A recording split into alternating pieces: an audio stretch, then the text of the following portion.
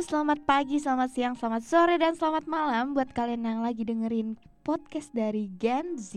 Hari ini gue bakal ngebahas tentang kuliah dan organisasi. Jadi bagaimana tips-tips di mana kita itu kuliah sambil berorganisasi, atau ada yang pulang pergi kampus doang nih.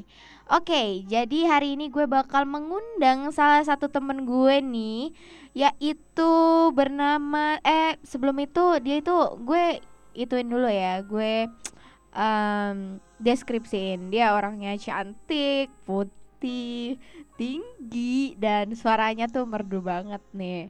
Buat Ziners yang mau tahu dia siapa, gue panggilin sekarang ya, Dinda Imanur. Yeay. Halo. Hai Dinda. Hai Fea. Jadi hari ini kita bakal ngebahas Din Ngebahas apa nih? tipe anak kuliah. Tipe-tipe anak kuliah. Oke.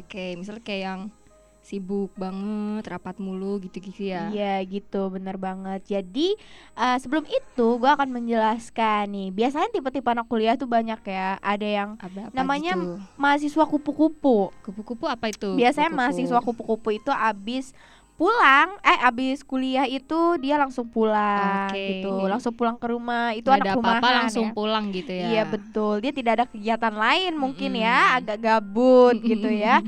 Ada mahasiswa yang kerja nih, jadi dia pulang kampus nih langsung gercep mau kerja, buat kerja. Pulang kampus langsung kerja. Oke. Iya betul. Dan selanjutnya itu ada mahasiswa sibuk. Mahasiswa sibuk Sibuk ini apa gue nih? golongkan dalam sibuk berorganisasi. Oke. Nah kalau Dinda sendiri ini, Ya. lo tuh orang yang mana nih? Lo mahasiswa yang Masuk. mana nih? Kalau awal-awal mungkin gue termasuk mahasiswa kupu-kupu kali ya. Tapi karena sekarang gue berorganisasi, jadi gue masuk mungkin ke tipe yang terakhir, mahasiswa yang berorganisasi. Iya, lo kalau gue boleh tahu nih Din ya, lo Hmm. tuh organisasinya organisasi apa nih?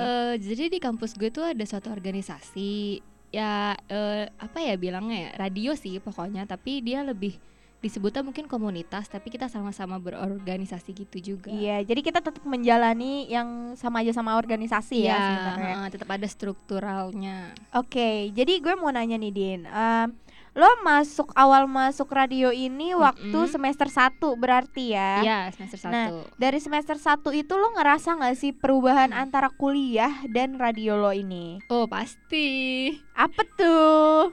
Pas awal-awal sih kayak mungkin gue kayak culture shock kali ya, kayak karena kan sibuk, kayak baru masuk pasti kayak udah kaget, banyak tugas gini-gini, jadi banyak tugas kuliah gue yang Keteteran gitu. ya keteteran, kayak terlantar gitu. Cuma makin kesini gue jadi bisa membagi waktu sih. Ya Nggak tahu. sebenarnya organisasi itu nggak sebenarnya yang bikin itu tuh mengganggu diri kita sendiri iya, nggak sih? itu kayak pinter-pinter diri sendiri gitu loh ya. Lu tahu nggak, misalnya kayak batasan lu harus sampai sini aja organisasi, tahu batasan kalau ada tugas ya lu pentingin dulu kuliah. Iya. Karena lu ke kampus buat kuliah. Iya, gitu. prioritas lo apa? Iya. Daripada lo ke kampus cuman buat radio doang, itu kan bahaya juga. Iya. Ya. Terus nih Din, cara lo ngebagi waktu selain sama tugas kuliah, misalnya sama teman-teman lo nongkrong itu gimana Din? Apa tetap terlaksana? Apa itu waktunya sangat berkurang? Apa gimana? Mungkin kalau untuk nongkrong di luar mungkin berkurang kali ya. Cuma tapi kadang gue kayak curi-curi waktu, misalnya gue keluar kelas nih misalnya jam 12, terus sedangkan misalnya gue jam 4 ada rapat. Nah sambil menunggu gue rapat, kadang gue bisa main dulu sama temen, baru datang ke ruangan gue buat rapat. Ke sensi gitu-gitu. dulu Iya, gitu ya. atau mungkin main ke rumah temen atau apa. Pokoknya saya 1-2 jam cukup lah gitu. Iya, jadi menurut lo pribadi nih, organisasi itu sangat membantu apa justru organisasi itu malah bikin lo apa ya, nggak fokus sama prioritas utama lo gitu? Kalau untuk diri gue sendiri ya membantu banget sih, banget membantu banget. Kenapa membantu banget? Karena gue ngerasain banyak perubahan banget di diri gue gitu. Jadi gue ngerasa organisasi kayak perlu sih, karena gue mikir pasti kalau gue nggak ikut organisasi ini, gue pasti bakal tetap jadi diri gue yang lama gitu, kayak yang gitu-gitu aja. Agak gitu. males-males gitu Iya. kan ya, tidak bekerja keras Yes, kan untuk radio betul, ini iya. kan. Betul. Iya, betul sekali. Dan yang paling penting kan pengalaman ya Din Iya, ya, karena pengalaman banyak banget pengalaman bisa gue dapetin. Kan gue jadi juga dengan berorganisasi gue jadi ketemu banyak teman, banyak tipe orang gitu yang beda-beda kan. Kita jadi kayak nggak kaget gitu loh, kayak ada ya orang kayak gini nah, nih, kayak ya, gitu. benar. Kan kita kadang nggak tahu ya, ada teman toksik tuh. gitu ya. Toxic Ada yang people. gimana gitu kan ya. Jadi kita nanti di dunia kita kerja mungkin kita udah nggak shock lagi gitu. Bener sih. Jadi pertanyaan gue udah terjawab ya, bahwa organisasi sama kuliah itu tergantung diri kita sendiri nih, Ziners, yang mengatur apakah ini jadi bumerang buat kita, apa jadi jadi tempat yang baik organisasi ini. Ya, Oke Din, terakhir gue mau nanya, nggak nanya sih, lebih ke kesimpulan lo atau saran lo kepada pendengar gue sekalian nih, tentang yang masih bingung kuliah itu mendingan kuliah sambil berorganisasi atau sambil kerja, atau mending kupu-kupu gitu. Kalau kupu-kupu gue sangat amat tidak menyarankan ya. Cuma untuk kalau kerja atau berorganisasi itu balik lagi ke kebutuhan.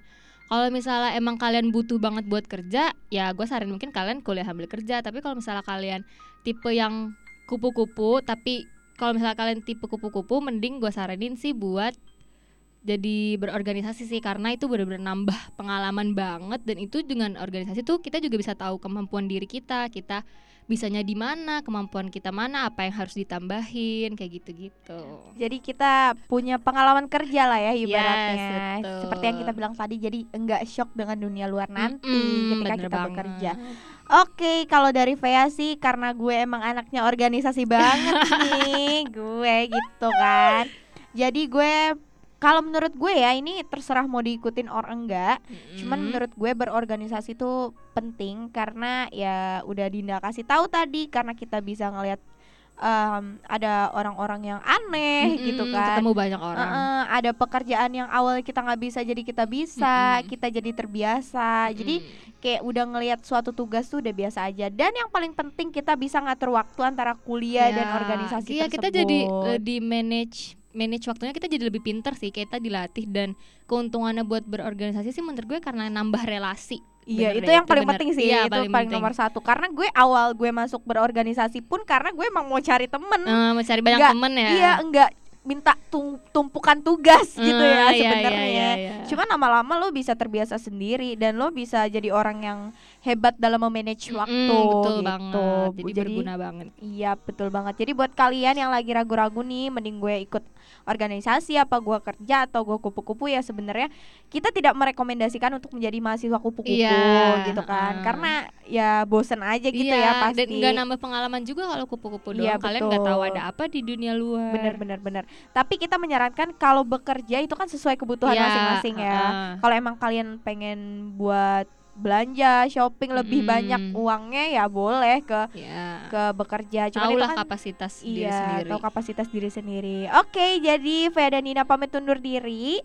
Sampai ketemu di podcast berikutnya. Terima kasih untuk Dinda Imanur yang sudah menemani sama-sama, gue. Vea. Hari ini udah ngebahas tentang organisasi, karena kita adalah dua orang yang berorganisasi ya, gitu ya. Jadi kita menyampaikan pengalaman-pengalaman kita aja nih. Oke, buat Ziners, thank you for listening ya, gaya terima banget kasih sudah gue mendengarkan. Ya ada. Saya terjemahkan. Translate ya. Oke, terima kasih Ziners, bye.